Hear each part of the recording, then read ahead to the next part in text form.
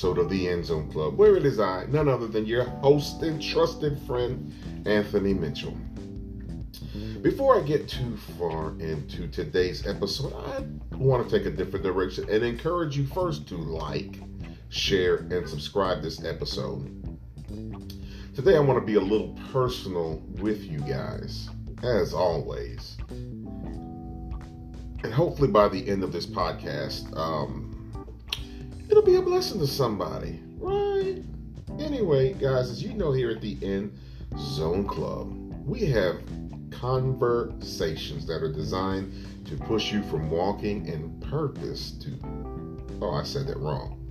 Can I get a redo on my own podcast? Anyway, we have conversations that are designed from flipping it from having you walking in potential to actually feeling your purpose. And I messed it up again, but that's okay because we all mess up. We all make mistakes. But guys, as we're getting ready, we're in the NBA free agency. My New York Knicks, as always, they have left me hanging. I guess we got one middle of the road guy and we gave him a lot of money, and that's that. 49ers in a state of flux. The Yankees doing good. But as always, my off season is like, I wish we had done more. But speaking of doing more, I wanted to go behind the scenes with you guys today and just kind of share my heart in the area of working together. One of the reasons I think this is a very important conversation is because I know a lot of you will walk away from this podcast feeling inspired to go out and to do your part. But there's going to be an all too familiar roadblock that I've experienced that I would like to make you guys aware of. And that's this idea or this thought that sometimes we find it hard to work with other people. Anthony, what do you mean? I'm glad Anthony asked me, what do I mean, so I can tell you. Thank you. What I mean by this, guys and gals and everybody else, is that you ever had, let me put it in a proverbial sense, right? So have you ever had like this thought as a kid where maybe it wasn't grounded in reality? Think about some of the things you thought about as kids. You know, because as kids, our minds, our thoughts and possibilities were very far-fetched and far-ranging. Like, I'm going to tell on myself, and this is so dumb when I say it now, but as a 6-year-old kid, I was very big into paleontology, which is the study of dinosaurs. And I was also big into studying big cats and primates like chimpanzees, monkeys, and gorillas. And I used to always think, man, how cool would it be to have an opposable thumb on my foot? Like I could just run fast and then I could like climb trees, right? Whatever. Saw too much Planet of the Apes, but it seemed like a cool idea then. But I remember I mulled over this thought for like days. And as I mulled up the strength to finally share this genius idea with one of my relatives, to my dismay, when I shared it, the feedback was not equal.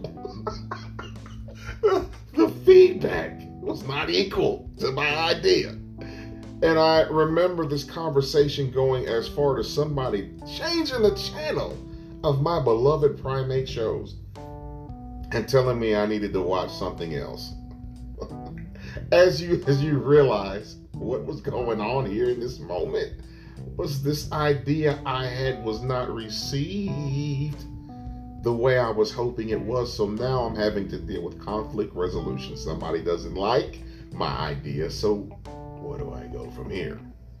Where did you go, Anthony? Anthony, I'm glad you asked. So from there, as I got older, and maybe you guys have done the same in other areas of your life, but as I got older, I started learning to think within the box.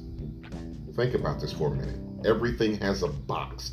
A box is a set of rules. It's a set of boundaries. It's like this outlying shape that really negates or I don't want to say limit, but it sets the parameters for what's acceptable as a norm. So one thing I have found out in our communities that we have worked in all through times, there are certain cultures that set boundaries. And a lot of times when you talk about culture, it's the way things are done. Sometimes these cultures that rests in communities are some of the reason that communities are the way they are and why they can't progress. Let me give you an example. In the hood, some of the most beholden individuals are the drug dealers. I want you to think about this. We will spend more time in a lot of our communities praising the tough guys because they instill this level of fear in you. And that I have seen, and this is things we've all noticed, you'll see tough guys do tough things. Like, look at some of these rappers, for example. Look at what's going on with Young Thug, right? Is that his name? There's like 50 counts of murder that he's been indicted for. And you've got other fellow rappers saying free him. Now, why would you take someone that has potentially left 50 mothers childless and you make that the hero of your community? But what happens is, because of fear that's identified within this topic, sometimes these are the guys that become the hero. Another hero I see in a lot of our communities are the athletes. We lift them up, we put them on pedestals, and we idolize them, right? But then you have a lot of things in between that fall through the cracks, and that's your scholars. That's your kids that have trades. That's your kids that are working hard. Maybe we consider them to be square, right? Because they're not like the norm. So in this parameter, in this box, we establish this culture that we identify young black men by, that we identify young Latinx, Latinos, Mexicans, Puerto Ricans by, country guys, rednecks, blue collar, white collar, whatever your particular demographic is. A lot of times our culture boxes in sets of norms and what's okay, right? So sometimes I find that kickback from these cultures as you start working and you start identifying various things that you're hoping to bring improvement in areas. Sometimes you get feedback. I remember several years ago, I got an invitation to sit down with a group of guys. And I, at this point, had been doing community work, maybe 10 to 12 years, somewhere in that span. So at this point, I was not a novice to what I was doing by any stretch of the imagination. Someone was attracted to some ideas that I had been pitching in the community and kind of welcomed me in their circle. Well, as I came into the circle, and I'm not sure if I've shared this story before, but I noticed that there was another group represented in the meeting, and they were a younger group, meaning they were maybe 1 year in emphasis. They hadn't even made it to a year yet, actually, but they had some good ideas. And because they had good ideas, they kind of boxed it in that I wasn't from their community, therefore they weren't going to accept me. So for about the course of an hour, I'm in this meeting, and every time I try to get a point across, the main guy that sat as a gatekeeper, or should I say a door stopper, kept cutting me off and kept over talking me. This went on for a while, but as the story goes, by the end, I finally just kind of took lead, and I'm like, look, man, y'all got to let me talk. I've been sitting here patiently listening to you guys for an hour. You guys are pitching ideas. Here is how you actually do that. That was the difference. Where some people talk about doing things, there are some people that are actually doing it. It's like, hey, now let me share some wisdom for how to make that happen. We didn't get it. We worked together on one event. We never worked together again because I was kind of turned off by that whole encounter, because it was a learning experience for me. I had never experienced it to that degree. But as you move forward in life, whether you're in the corporate realm, whether you're a professional, whether you're even in social media, there's always going to be this sense of opposition that somebody feels like they can do what you're doing better. One of the takeaways from that is that it goes back to something one of my instructors always used to tell me in high school. He was like, there comes a point where you have to believe in yourself. Believing in yourself is not a sign of ego. It's important to everything you do. Within everything you do, within believing in yourself, there's a sense of self-identity that you relate with. That means I know who I am. Knowing who I am means I know what I bring to the table. When Muhammad Ali said he was the greatest, whether or not anybody else recognized it at that time, he already knew. When Mike Tyson used to get ready to fight and he told you, I'm the baddest, I want to do a whole bunch of things. You've heard Mike, or you hear Roy Jones, or just various individuals who were very gifted. Yes, I understand how the bravado part of that conversation can turn people off, but underlying in that is they knew who they were because they had put in a certain level of work. With that said, I always encourage my listeners, before you do anything, before you open your mouth, before you sit at any table, first do your homework. Once you've done your homework and you familiarize yourself with what's going on, then you have a reason to speak. There's a group of us now in this culture, I hate to say this, but we are more led by feelings versus actual facts. And that's bothersome to me. Some people are very strong in their opinion, but they haven't done any work. They haven't done any study. They're just standing on their feelings. One thing about feelings is feelings change.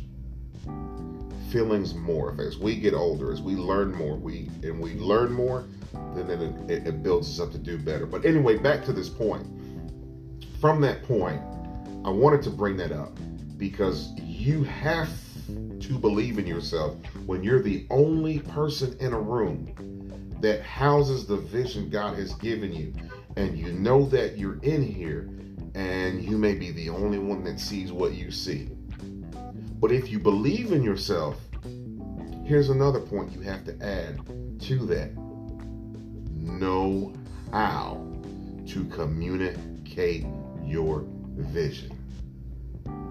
Know how to communicate it. I have been frustrated early on, right? I was sending out emails to people. Hey, I'm having a summer bash. Hey, I'm having a youth leadership empowerment. Hey, I want to get a Habitat for Humanity house off the ground. You're shooting these emails to people and you're not getting good feedback back. Nobody's responding. And I'm like, man, I know this is a good idea, but why am I not getting anything back? 10 years later, I went back and I looked at some of my emails that I was sending out, and they were very heavy on some parts, like the minor parts. Where's it going to be at? What time of day it is. Those parts are important, but I wasn't explaining what was really going on. Maybe I was a little more vague in explaining the important stuff, which is how we can connect, which is how I see you taking part in this and how this is going to benefit you and it's going to help bring visibility to your brand. These were things I was missing. So because I wasn't communicating properly, some things weren't growing the way they should. So even within having confidence in your vision, have a sense of feedback where you know if you're communicating your vision properly. I listen to guys in passing like Eric Thomas. I'll have to tell you guys about an encounter I had, a very positive encounter with Eric Thomas several years ago, back in 2014. We had an encounter. I actually got his cell phone number, and for a little time period there, we were texting each other back and forth. But one thing I noticed about highly effective people is that they have highly effective communication tips or habits, ways of doing things. Sometimes what it takes us in 3 sentences to say they can say it in a few words and the message is just as clear. So that's another thing, having confidence, being able to communicate your vision, and most importantly, being patient. If every vision, every seed, every idea you plant is fertile, do know that it's going to take time to sprout, to maturation, where you can enjoy the benefits. 7 years in the state of Mississippi, we've been doing our football camp. It's just now finally getting to a point where it is really now organic, where it is growing itself. We are already moving into next year's direction, and we got some phenomenal things planned. Did a summer bash a couple of years, which was a back-to-school giveaway. It grew quickly. We done some college fairs, career fairs, a lot of different things. Some things took off quicker than others because of the way it was communicated. Some things there's naturally a need for where it doesn't require much communication, like giving away school supplies. A lot of parents need that. All I needed was one flyer, and it spread like wildfire through the community. Football camps, a lot of kids aren't playing football like they were in my day. So even with pro players, there's still been a level of work we've had to put in. Being patient also as well. Even with it, I want to circle the wagons back to the football camp. But I remember when I was first starting it off, I would have people that I knew we could have been phenomenal working together on this platform. You can help me, I can help you, all hands will be washed. But the weirdest thing started happening. Some of my friends wouldn't support me openly. They would do so in their own little way. But I started noticing they would ask me, well, hey, why don't you come to my community and help me put this on? Same exact idea. But they wanted my idea to benefit them. Strange things we encounter as we get out and we do this, even with podcasting, even with video and editing. A lot of different factors go into you being able to grow your vision.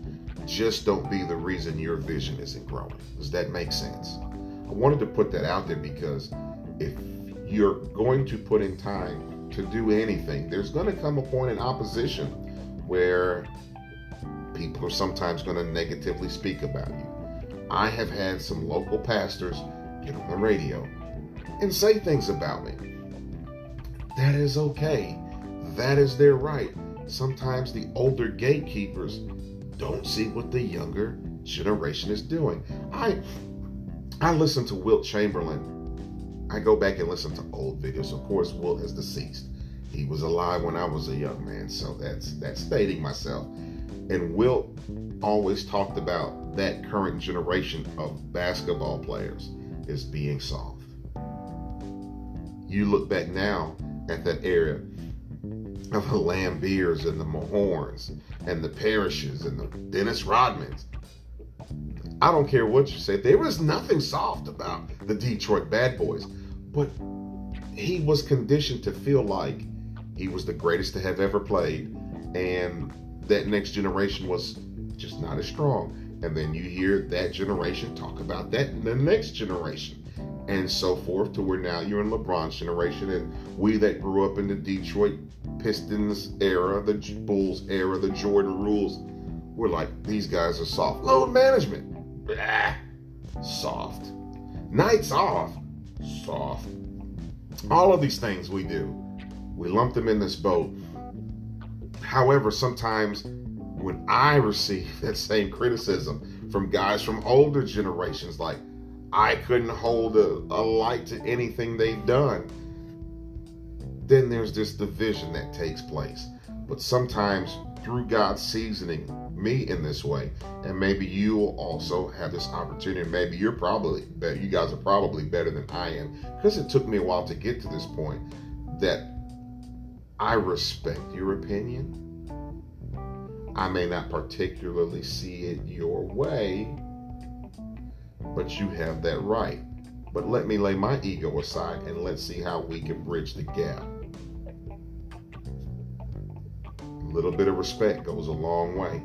Whereas I may feel disrespected sometimes, you may feel disrespected sometimes when you're in the boardroom and you're trying to pitch an idea as a woman, and some of the men that are not used to women in leadership positions, maybe, just maybe, they may give you a hard time.